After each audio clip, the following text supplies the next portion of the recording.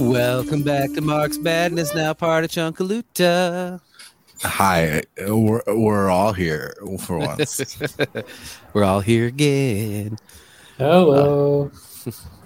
We have made it back for our Gramsci reader, all three of us again. Finally, it's been a little choppy waters in getting us all together the last couple weeks, but we're back to it. When we do resume, and my name's David. I'm Shimanitu. I got the hiccups. It was like the worst time you could have asked. Sorry. Prez is here too, hopefully with good audio quality, but we'll see how that goes. We're going to do our best with that. And we are continuing our reading of the Gramsci reader. And we are on page 66 of the PDF. It's going to be section 1 of the Socialism and Marxism 1917 to 1918 chapter called Discipline. And we will pick up that header after we talk about current events. And the one, there's two big ones outstanding, and the one that we'll probably start with is France. But France is on fire once again. But this time, it's mostly over. Was it the cops murdered him, right? Like it's the usual story. So it's, like people like to act like Europeans like to act like it's only American police that do this, but it's like pretty much cops everywhere have a problem exercising too much authority. Yeah. And so, this was in France. It was in the south of France. This is where a lot of, North Africans and West Africans settled. And this was a teenager, I think they were 17, who was killed by police in Paris. And basically the response has been mass uprisings across the south of France. And then French police just, going full brown shirt and going like, well, we're not going to listen to the government, tell us not to just murder protesters. We're just going to fucking do it. And so it's dissolving very quickly into a civil war. Well, didn't the cops straight up say, if you don't authorize us to do shit, we're just going to do it.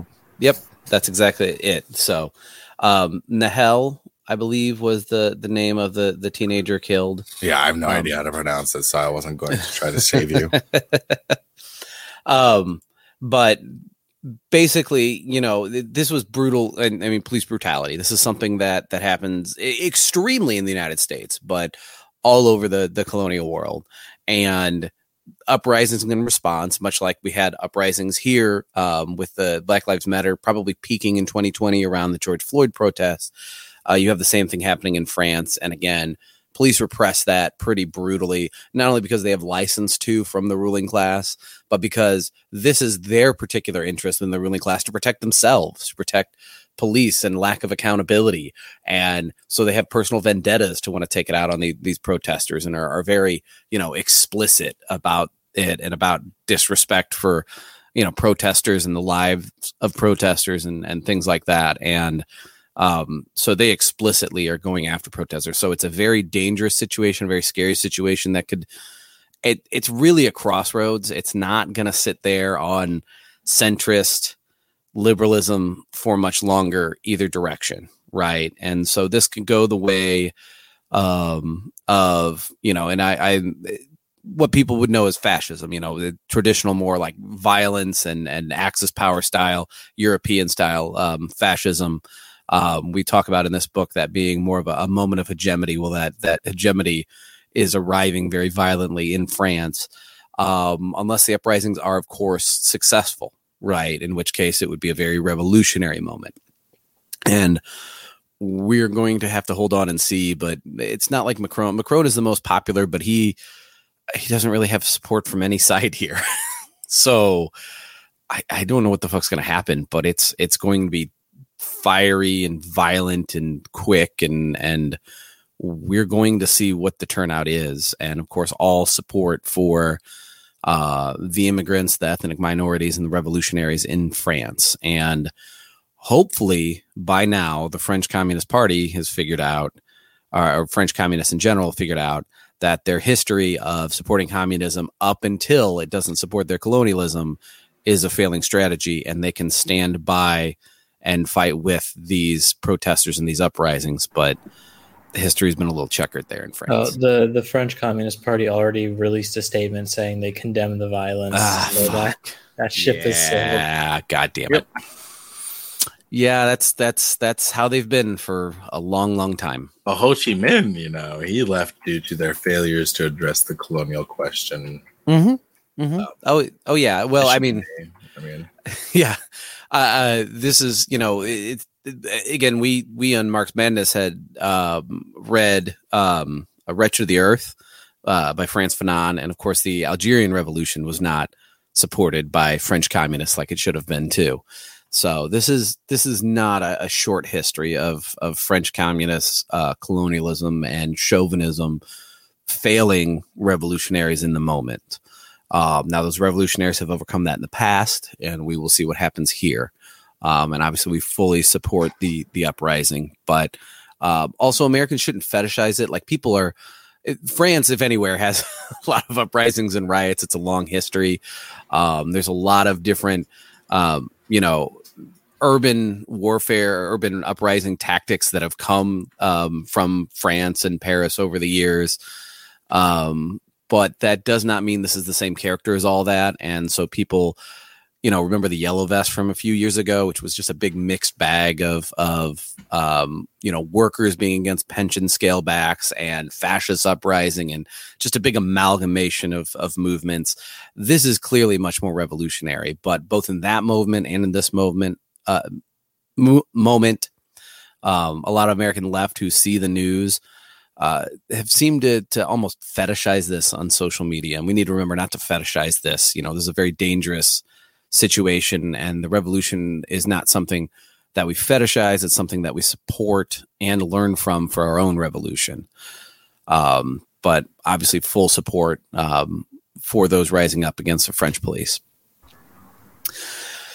Other breaking news is... or breaking news. Breaking news. I don't know. My brain is pudding today. Other current events.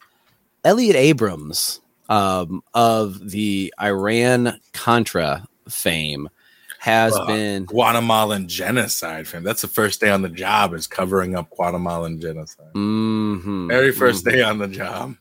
And look where there is turmoil now that America is not very happy with. But yeah, right. It's Guatemala, and a lot of that is honestly the same issues that they were taking advantage of back then, like with indigenous land rights. So it's interesting to see these contradictions that, when unresolved, continue to still be a huge role in current day geopolitics, I guess I would even say. Mm-hmm. This does have worldwide implications. It very much does. It very much does. And we shouldn't limit it, specifically to Guatemala, though. Again, and well, I'm just saying, like I forget how to say the name. It's Xinka, Jinka or something like that. Okay, we have a listener from there, and they've been leading resistance to this current neocolonial government, and are pretty much set to have a land back struggle. Go ahead. I'm sorry. Brings about communism in a way. Brings about communism in a way that we would like to imagine land back would here. Mm-hmm. So that's some stuff we're waiting on. Actually, interview with folks down there doing it. Yeah, so that's an important revolutionary moment, and hopefully we can shed some light on that with the interview. But scary proposition to see Elliot Abrams. And again, this is always bipartisan, right? And Biden, if anything, it really underscores how bipartisan all this shit is, because he's the architect of most of the right-wing things we deal with, right? He was the architect of student loans that now he's suddenly failing to forgive, and pretending his hands are tied because the court said no when he could just fucking push it through anyway. He was the architect of the crime bill. And he was a major congressional leader during the 80s and 90s when the Iran-Contra affair was happening and genocide was happening across Central and South America at the hands of the United States. And so the coverage now is Biden controversially appoints former Trump appointee Elliot Abrams, and it's like, yeah, no, he's a genocider, and we shouldn't just like, oh my God, he was with Trump. Like, this is bipartisan shit. He's been with 3 Republican regimes, I guess is the only word I'm kind of looking for. He's been in powerful positions under Bush Sr., under Reagan, and under Trump, and now is being appointed to the Advisory Commission on Public Diplomacy under Biden. But he is him. Diplomacy. Yeah, I know. Diplomacy. Yeah, it's like how all the color revs come out of the U.S. embassy. It's they're not embassies. They're just they're a more CIA friendly little secret military base. But yeah, I mean, he's been appointed there, and the coverage is like, oh, he used to work under Trump. It's like, no, him and fucking Ollie North, basically orchestrated the genocide of hundreds of thousands of indigenous people. I think the hardest hit group was Ixil Mayans, the first time around, but just it depends on what we're talking about, right? Yeah, because you have them stressing mosquito people, like they basically do like old fashioned colonialism. They get one indigenous group to sit on the front lines and kill these other indigenous people while they kind of sit back and are like, oh, we're just trying to help these people. Right. Right. It's kind of what you see with the strategy of using Kurds and only actually picking out the reactionary Kurds across West Asia now throughout, Iraq and Syria over the last 15 years. Been doing that with indigenous groups for centuries here. But yeah, I mean, in even under Trump, right? You remember that there was the shutdown highway. The shutdown highway that was never opened between Colombia and Venezuela. Oh yeah, that was stopping the aid, and then they like had to admit that the aid trucks were just like the one that burned up. That was supposed to be a big country. It was just full of junk, and of course they just filled it with junk and lit it on fire. And the other ones were probably full of weapons. Like Venezuela refused the aid that was being offered by Elliot Abrams, who had always given aid, which was just a bunch of fucking weapons for right-wing death squads the whole time before to get shipped into countries. Of course he turned it down. And there was this big propaganda blitz. Like, he's turning down aid and letting people starve. And like all the weird racist, like they're eating zoo animal shit was happening. And then there was the fucking... I forgot they said that even. Yeah. In France, they literally are. No. And then there was a fucking Turk. Like, that's what Elliot Abrams should be known for, not just, Trump liked him. But yeah, that's terrifying news, and definitely something that we need to keep our ears and eyes on with regards to Central and South America, because there's already been quashing of kind of the second pink wave. Right. In Peru, they sent it. The U.S. military got sent in. Because of all the shit going on with the Mapuche people burning shit down because the communists failed to fucking listen. Yeah. Yeah. I mean, I'm suddenly, for lack of name, what's that? It was my brain is funny. I remember his symbol was a pencil. He was a teacher. I am totally blanking on who was the president of Peru that won in the surprise election. What's that? Can you hear me? Castillo? Yeah, Castillo. Oh, Castillo. Oh, all I heard was EO, and I thought you were saying like Theo or something. I was like, what? Yeah, Castillo. No, Pedro Castillo. Okay, you had it the whole right. I just couldn't hear your microphone. Yeah, Pedro. I could not hear you at all. Weird. Pedro Castillo got elected, and then not only did not really keep his promises as as he stated, and was immediately, pitted against the working class and indigenous people down there that got him elected. But he was still trying to move left, and he kept having like his cabinet appointees blocked and basically purged out, and all of his policies blocked and purged out, until eventually he tried to use part of the Constitution to stop a Congress from kicking him out of office on a bunch of bullshit. And it was a valid part of the Constitution. And then that was like seen as this great coup in Western media. And so people are rising up now, and the U.S. has sent the military in to Peru to quell that. You've seen, I'm trying to think of all my brain is totally farting on all these examples in South America that we've seen with these big rightward turns after the pink wave. Like basically the only survivors so far of it are Ares in Bolivia, who got reelected after Evo had been couped, and brought the Mas party back in. Maduro's. So you have Lula came in. Colombia has and Gustavo Petro, in Colombia, and I think you have a bunch of Central American places too. Giamina Castro. And I think that's it. I think all the other ones have been really pushed out. I mean, there's been massive, U.S. involvement in Central and South America, very, very much violent Monroe Doctrine continuation happening. And it's clearly signaled that is a high priority now, with Elliott Abrams being appointed. So that this is no small news. Well, I mean, even Venezuela's, first off, turn on the communists. Yeah, that's not great.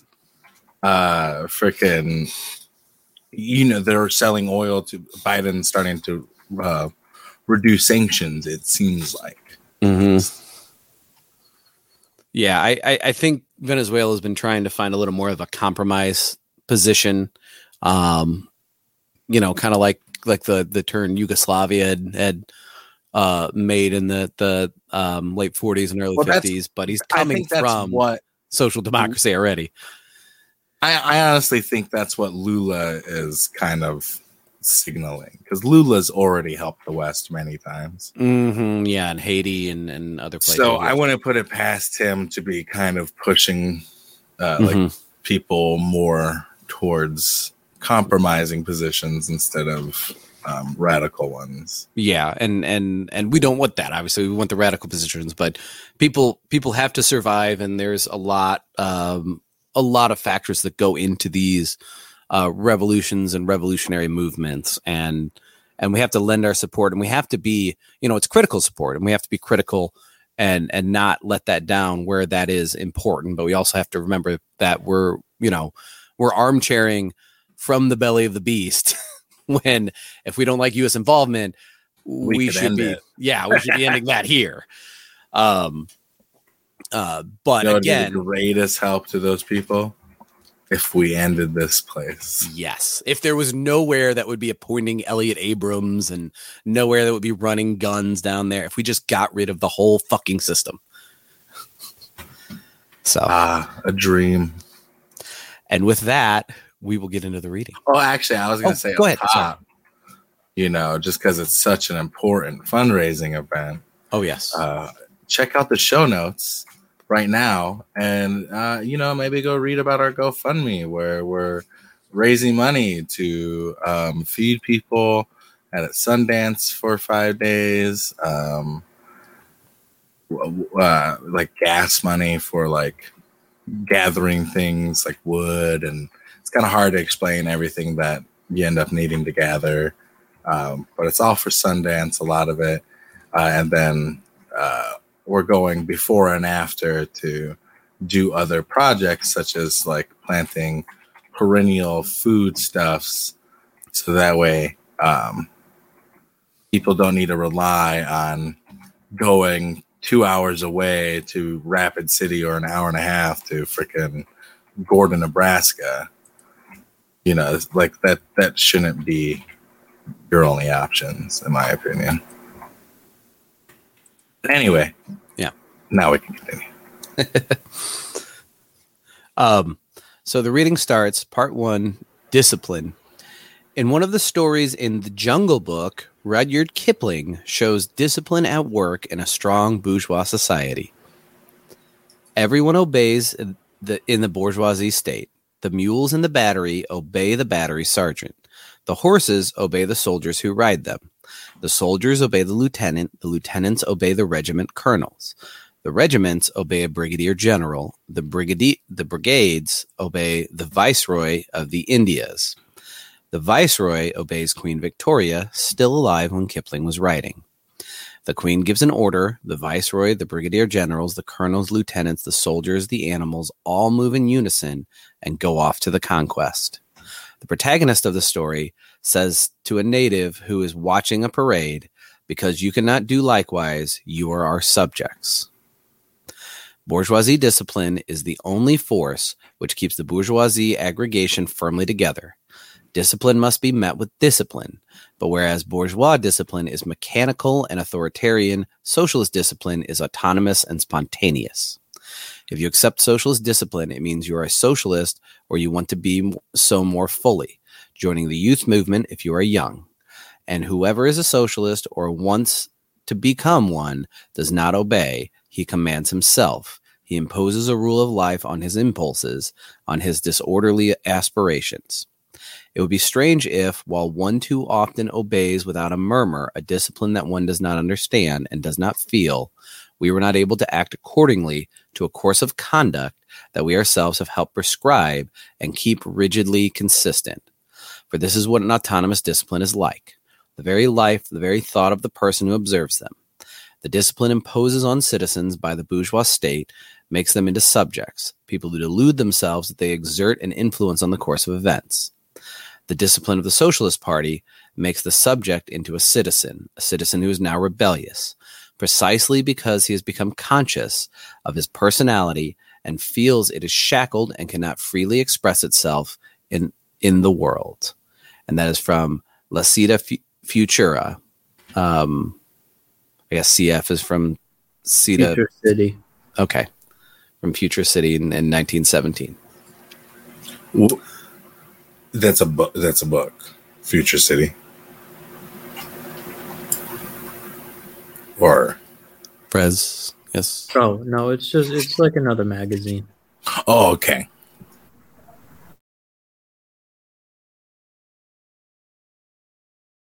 I had a thing pop up from work. I just got to read real quick. And when you guys take the reading at part 2. Yeah. The revolution against capital. The Bolshevik Revolution is now definitively part of the general revolution of the Russian people. The Maximalists, i.e. the Bolsheviks, up until 2 months ago, were the active agents needed to ensure that events should not stagnate, that the drive to the future should not come to a halt, and allow, should not come to a halt and allow a final settlement, a bourgeois settlement, to be reached.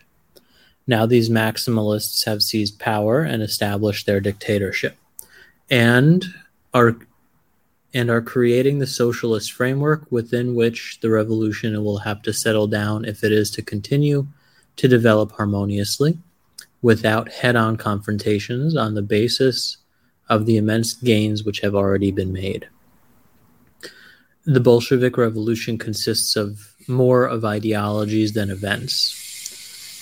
And hence, at the bottom, we do not really need to know more than we do. This is the revolution against Karl Marx's Capital. In Russia, Marx's Capital was more the book of the bourgeoisie than of the proletariat. It stood as the crucial demonstration of how events should allow a predetermined course, how in Russia a bourgeoisie had to develop and a capitalist era had to open, with the setting up of a Western-type civilization before the proletariat could even think in terms of its own revolt, its own class demands, its own revolution. But events have overcome ideologies.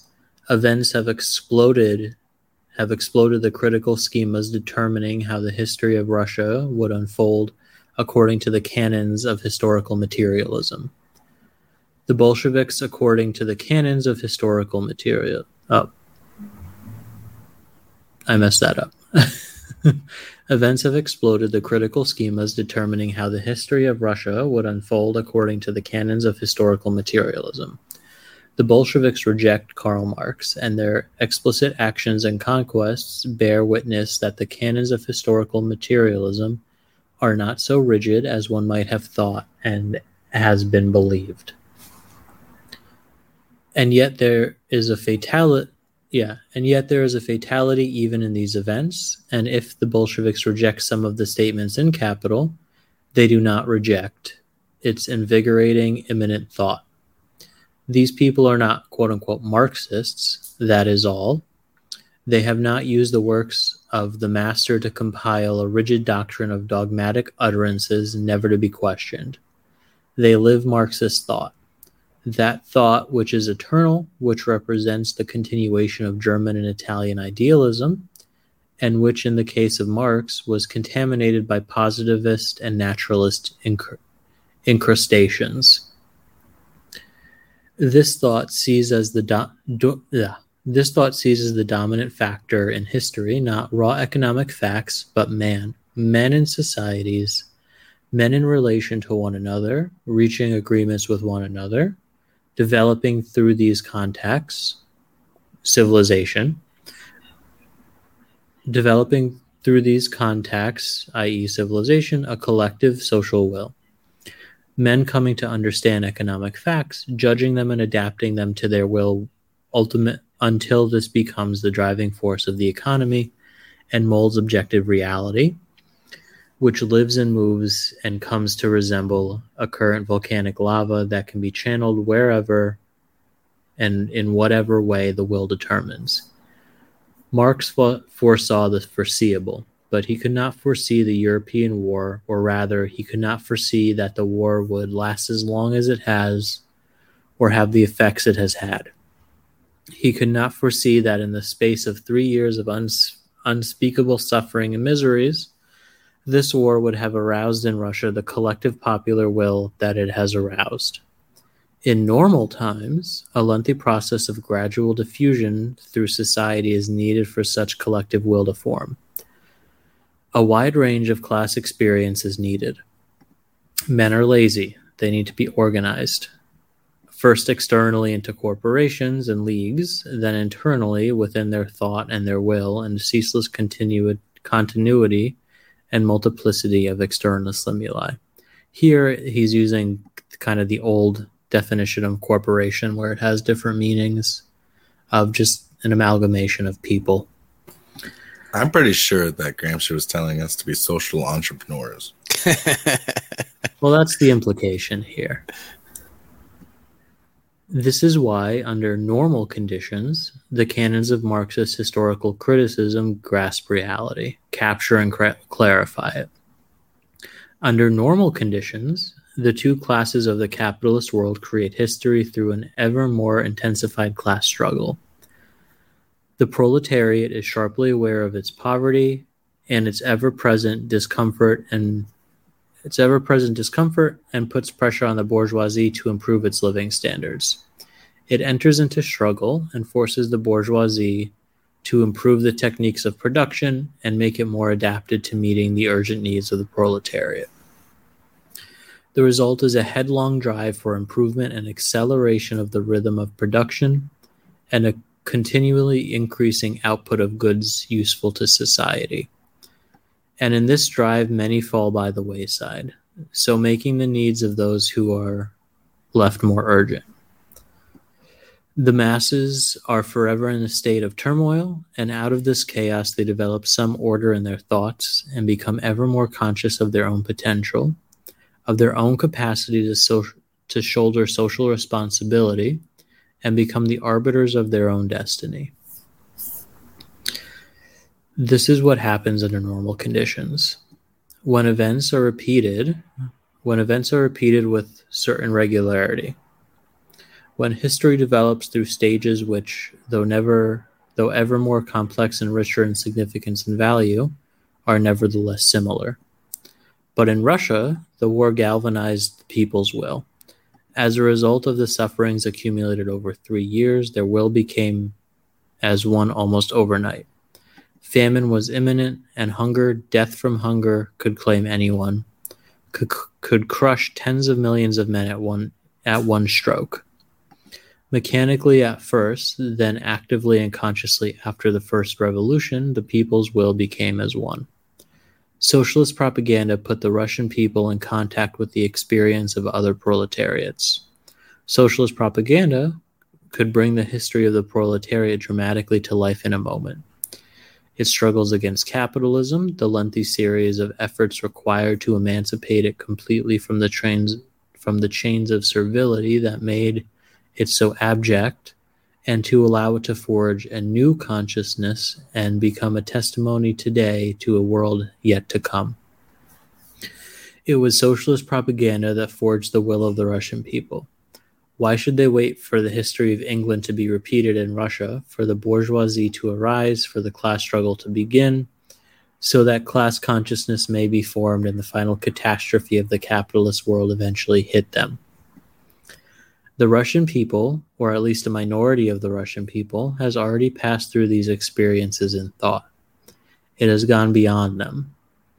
It will make use of them now to assert itself, just as it will make use of Western capitalist experience to bring itself rapidly to the same level of production of the Western world. In capitalist terms, North America is more advanced than England, because the Anglo-Saxons in North America took off at once from the level England had reached only after long evolution. Now the Russian proletariat, socialistically educated, will begin its history at the highest level England has reached today.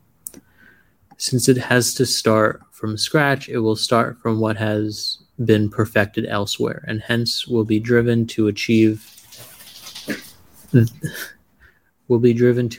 that level of economic maturity which Marx considered to be a necessary condition for collectivism. The revolutionaries themselves will create the conditions needed for the complete and full achievement of their goal, and they will create them faster than capitalism could have done. The criticisms that socialists have made of the bourgeois system to emphasize its imperfections and its squandering of wealth can now be applied by revolutionaries to do better, to avoid the squandering, and not fall prey to the imperfections. It will at first be a collectivism of poverty and suffering, but a bourgeois regime would have inherited the same conditions of poverty and suffering. Capitalism could do no more immediately than collectivism in Russia. In fact, today it would do a lot less, since it would be faced immediately by a discontented and turbulent proletariat, a proletariat no longer able to support on behalf of others the suffering and privation that economic dislocation would bring in its wake. Even so, in absolute human terms, socialism now can be justified in Russia. The hardships that await them after the peace will only be bearable if the proletarians feel they have things under their own control and know that by their efforts they can reduce those hardships in the shortest possible time. One has the impression that the maximalists at this moment are the spontaneous expression of a biological necessity, that they had the power to take if the Russian people were not to fall prey to a horrible calamity. If the Russian people, throwing themselves into colossal labors needed for their own regeneration, were to feel less sharply the fangs of the starving wolf. If Russia were not to be strewn with the corpses of savage beasts that had torn each other into pieces. Signed A.G. Avanti, December 24th, 1917. And AG is like, what's that mean? It's Antonio Gramsci. Oh my god, I'm so stupid. This is better than PN for prison notebooks.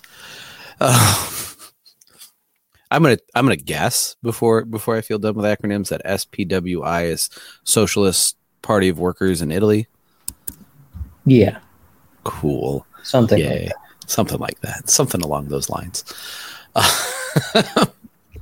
The next essay is R. Marx. I guess it's my turn to read, huh? It is your turn to read. Do we want to summarize? I mean, we can pretty well figure out that there was a lot of that some of it Gramsci didn't get right because you couldn't see it coming, but there was a lot of that Gramsci did, where Russia did develop extremely quickly and use capitalism in other Western countries as a model of what would happen and what could happen in their revolution. But I don't know how much we want to stew on that, or just, let the reading do the talking.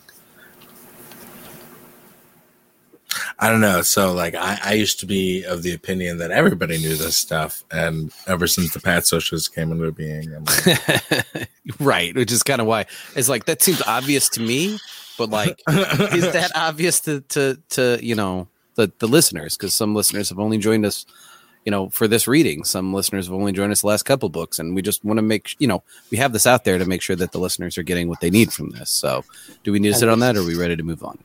I just want to say I think it's important that we accurately gauge where the quote-unquote people are, and not assume that they are on the same level as us in any way, because otherwise they wouldn't be part of the people. They'd be part of a small minority. Well, and listeners are always going to be listeners and the people who listen to the listeners, because what you've heard last, even if you're educated, is what sticks in your head. And listeners and the people who listen to listeners are going to have, idiosyncratic, heterogeneous, like amounts of education and understanding on this stuff. So, some of the listeners may know as much or more than us on a certain subject, and some may know less. And I just want to make sure that we're touching on everything we need to touch on, because that seems pretty right, but I don't really know what to say. One thing I really enjoy is, in capitalist terms, North America is more advanced than England because the Anglo-Saxons in North America took off at once from the level England had reached only after long evolution, which, correctly addresses that they had a bourgeois revolution by the time the U.S. came about, and the U.S. is starting pretty much at the development of capitalism. It's pretty much only known capitalism. Like, where you play, a lot of people place capitalism at the 1800s. So it's like, whatever you place it at, you can see that the U.S. forms and is pretty much just building up those relations. Is there a debate that England didn't have a bourgeois? Oh, yeah, there fucking is, Prez. Really? Oh, there's also a lot of people that think the Industrial Revolution was the start of capitalism rather than like a major stage in capitalist development. Like, agrarian capitalism is a thing. The whole Civil War was because the North was industrialized and the South was still on agrarian capitalism. That motivated them. That, along with the unique history of the African slave trade, especially the grotesque breeding practices, left the South motivated to. You mean the Palo Alto program? Palo Alto program. That's where those ideas come from, is Palo Alto. Isn't that crazy? Yeah, a lot of people. So there's this wonderful book called Palo Alto Capitalism and the History of the World, something like that. And basically it goes over how capitalism's perfected in America. It starts elsewhere, but it's perfected here to the extent we know it today. I mean, I think the important thing that we're going to see, and that, again, Poulantzas talks about more, is that there are multiple, every historical stage, so capitalism, feudalism, whatever, holds a bit of the previous stage. So there are elements of feudalism in capitalism. There are also elements of slavery in capitalism. That's why we have slave labor still in capitalism. Well, right, and we saw elements of feudalism in capitalist society here in America as it was developing, with like Lord Durham's War and stuff like that. Well, and the whole Civil War, it can be, I guess, best understood as a fight between different factions, whether or not you're going to be doing standard bourgeois international finance capital, or whether you're going to stick to the agrarian feudalism that is or was the southern plantation states, because that wasn't capital. That was mostly feudal, semi-feudal relations. Yeah, and it's also good to well, there's an extent where you can call that, because the slavery and the slave seen as property as human capital as well, which is why I mentioned agrarian capitalism, but also, that lends to what we talked about before with Gramsci, where, these stages of class solidarity. Like, class is not everybody in the bourgeoisie wakes up and goes, we're on the same side. They have, and we see this today still, they partisan slap fights and all that shit. They have all kinds of different dynamic interests, and it's that their interests by and large line up for exploitation against the rest of us. And our different dynamics line up for not being exploited by them. But they will have spats within their class, and those can break down into wars and things like that. And we can allow our class to be divided for different interests. And that's what holds things like white supremacy and misogyny and all of those other systems. But yeah, I just wanted to make sure we said on that before we move on. So if we're good on that, I think Shikmani, you can start on our marks. I just gotta say, it's about to get really spicy in here, and I love it. Ready? Our marks. Are we Marxists? Do Marxists exist? Stupidity, thou alone art immortal. That's going to be my new favorite quote. The question will probably be taken up again over the next few days, the period around Marx's centenary. That's tenure? Centenary? What's that? 100. Is that 100? Century, yeah, sorry. The deck is 10. Well, but this is 1918. Would that be... Was Marx born in 1818? Would that be his 100th birthday? Sure. Because it's not 100 years since his writings. Yeah, I'm guessing that's what they mean. I don't know. I don't care. Anyway. Actually, no, Marx's birthday. Let me look it up. I can't remember. And will bring forth rivers of ink and idiocy. Wild mumblings and stylistic affectation are the incorruptible heritage of man. Marx did not write a nice little doctrine.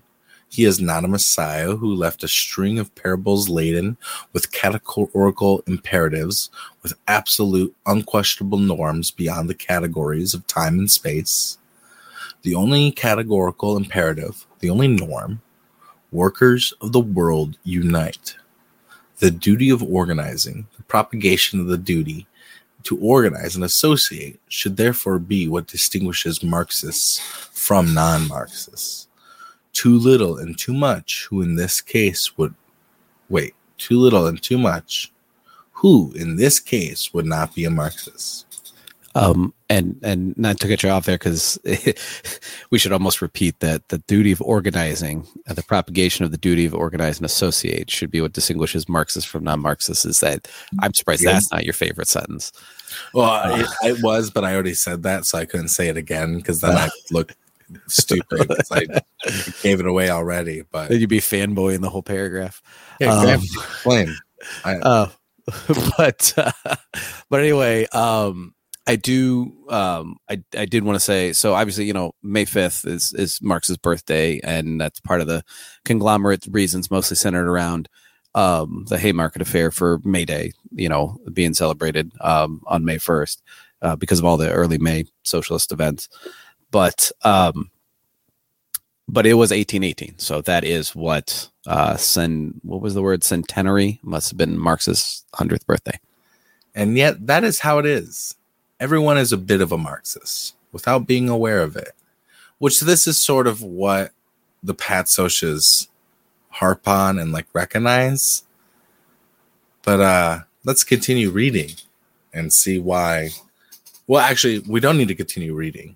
We can see why we need to say the difference between a Marxist and a non-Marxist is somebody's actually organizing. But anyway. Marx was great. His action was fecund.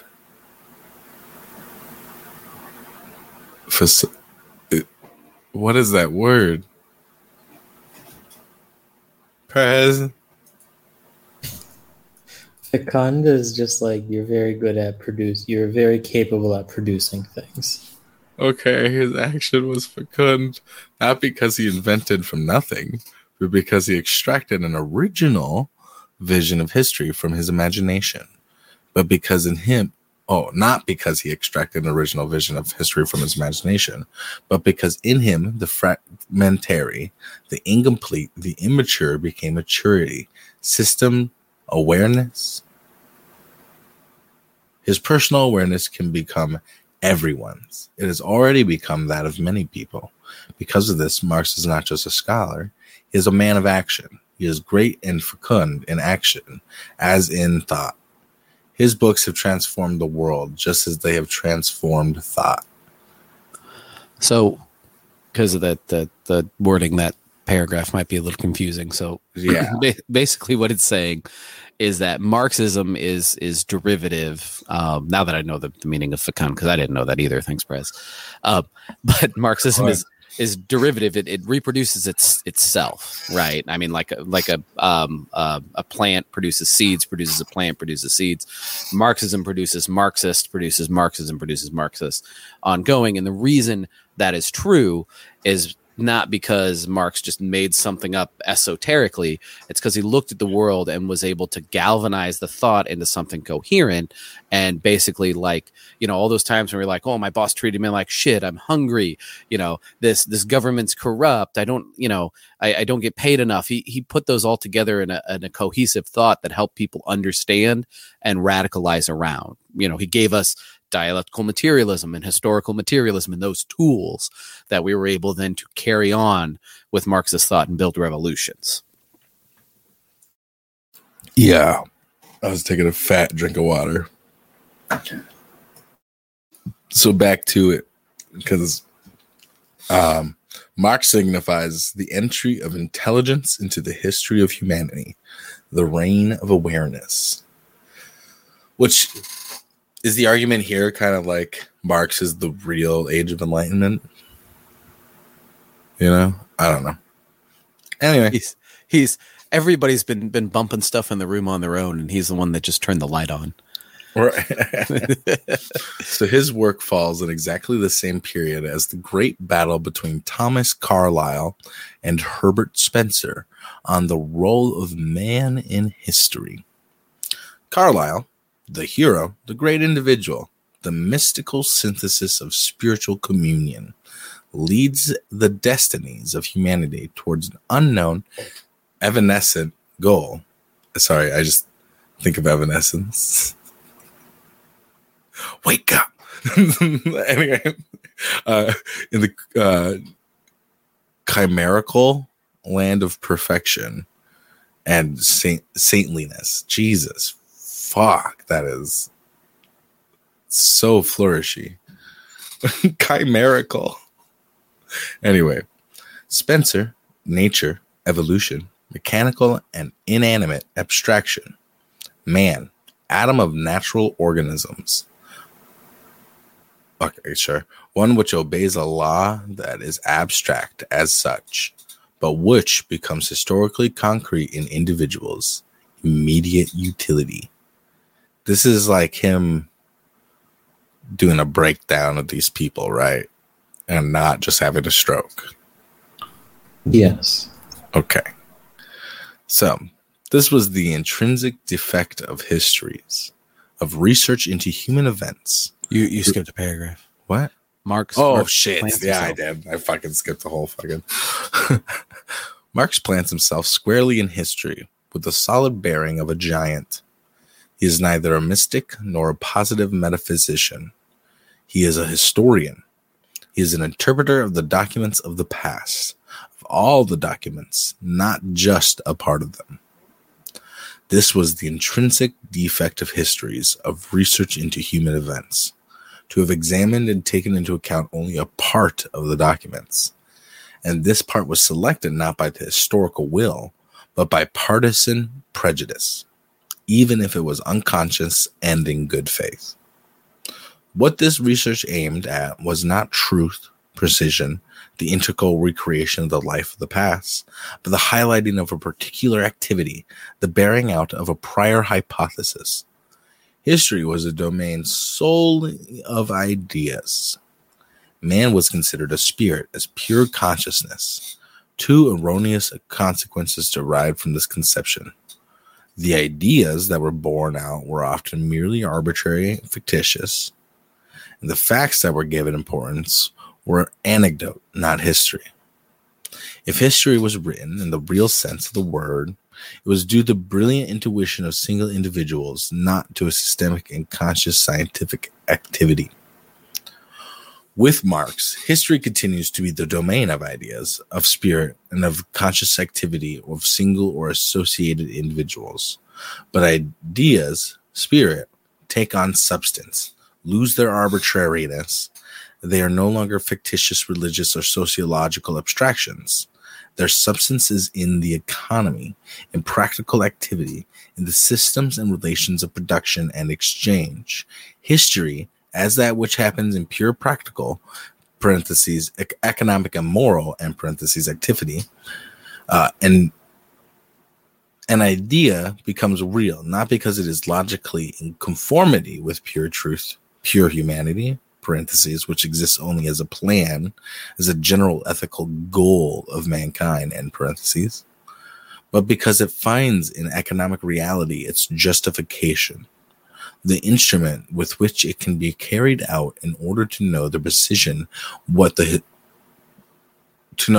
precision what the historical ends of a country, a society, a social grouping are. One must know first of all what systems and relations of production and exchange obtain in the country, obtain in that country, that society.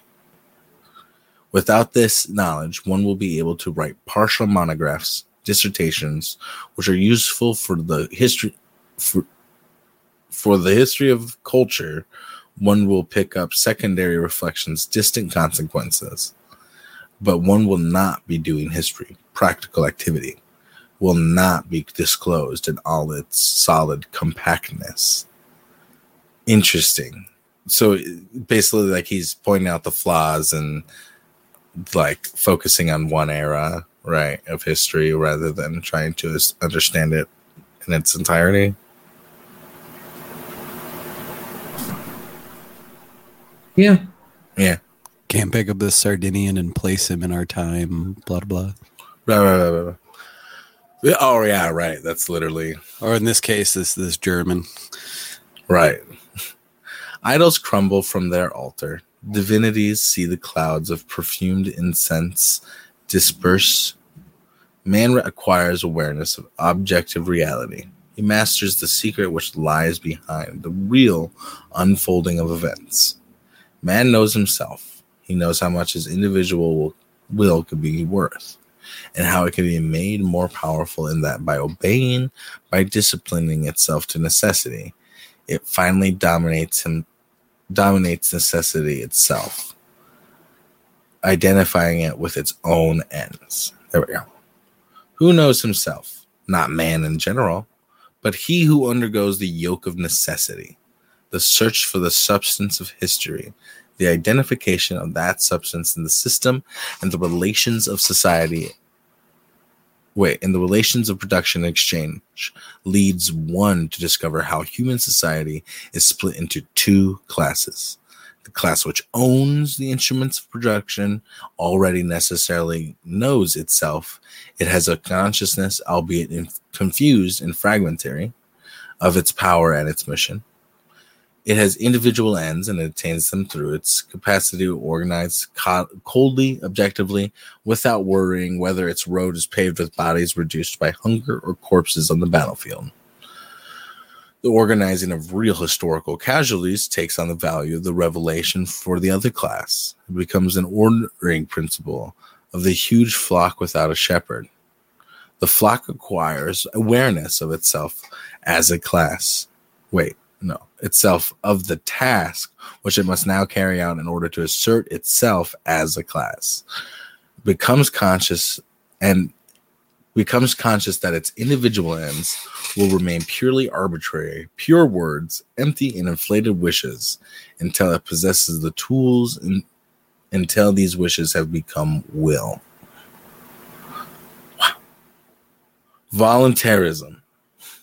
The word is meaningless, or it is used with the meaning of arbitrary will. Will, in a Marxist sense, means awareness of ends, which in turn means exact knowledge of one's own power and the means to express it in action. It therefore means, in the first place, that the class become distinct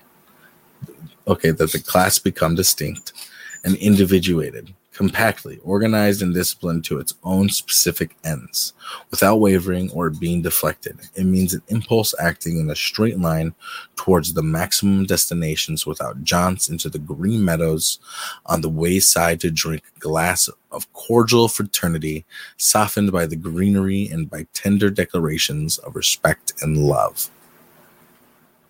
But the phrase, in a Marxist sense, is pointless.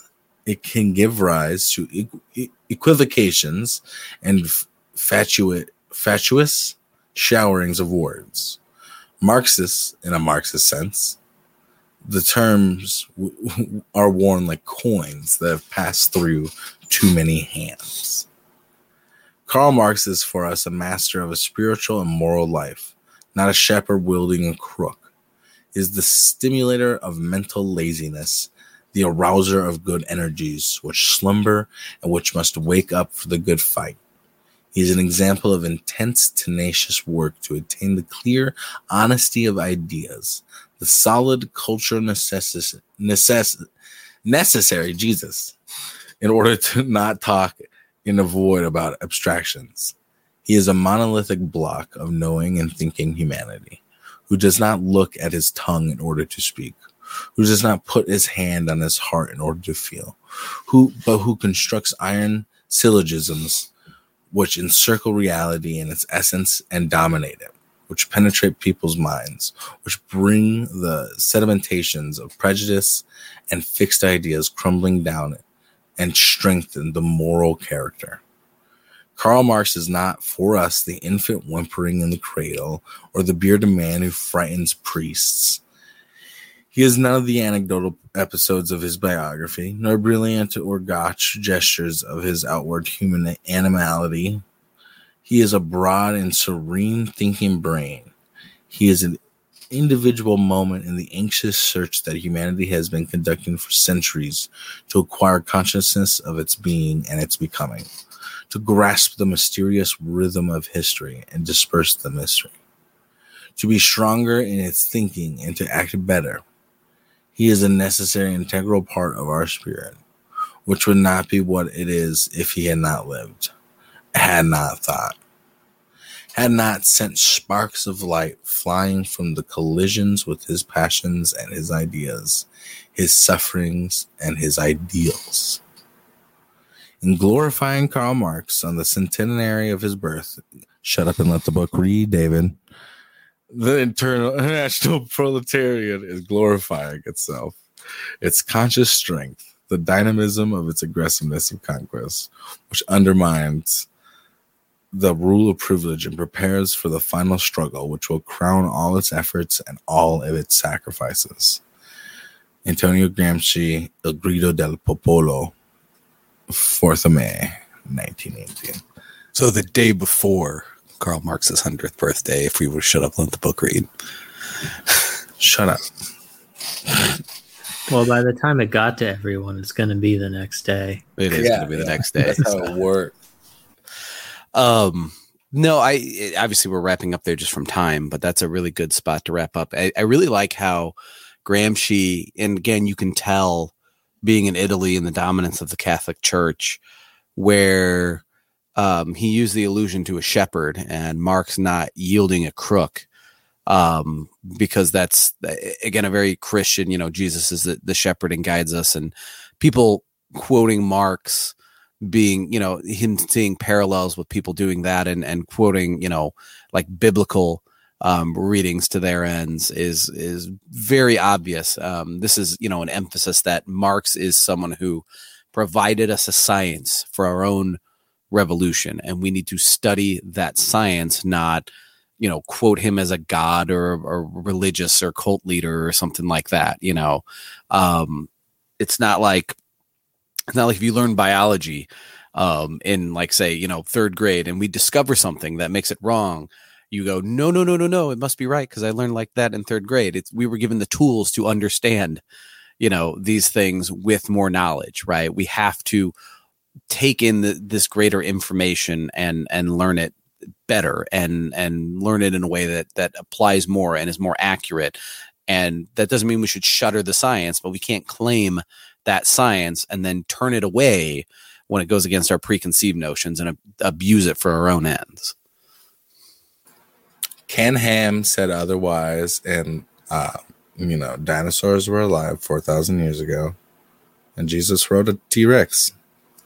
So that's what he shepherded with. It wasn't with a crook; it was with a T-Rex. He scared the sheep back in the yeah. They didn't listen. He ate them.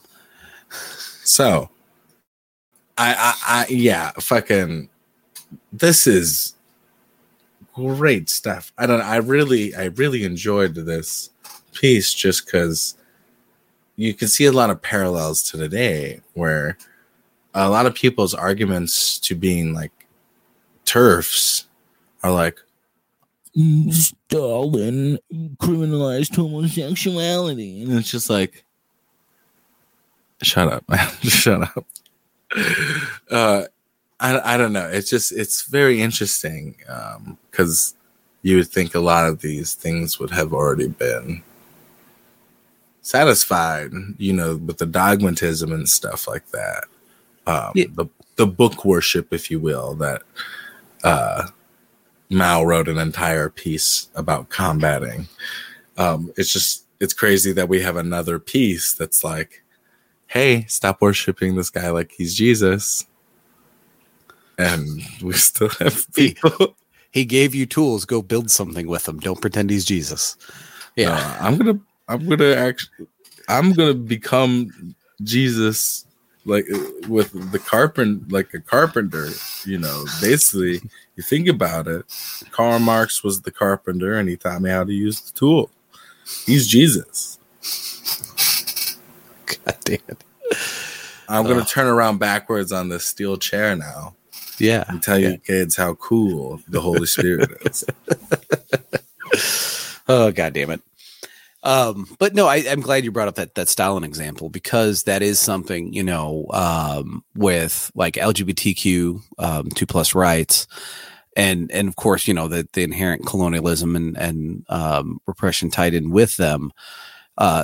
That's something you see going both directions, right? People will either use it rhetorically as a bludgeon, like you have to reject all, you know, communism or Marxism, Leninism, or don't ever defend existing socialism because, you know, it had homophobic, you know, wrongdoings in its past, and they were very hurtful. And instead of rejecting those things that were done, because like making, you know, homosexuality illegal, making abortion illegal, that's not excusable, right?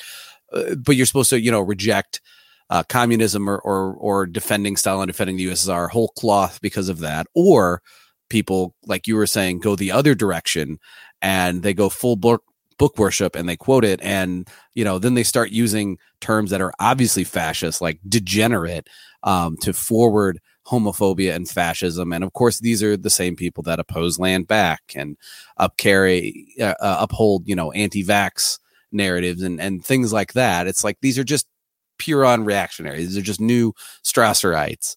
And they're trying to make you book worship. And we can't falter for that either direction. We have to use what was given to us by this history and by this breakdown and understanding of history in order to make our own history.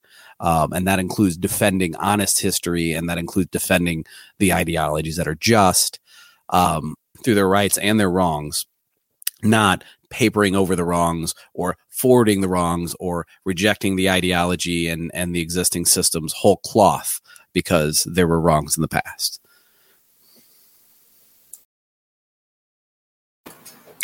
So, with that said, is that everything?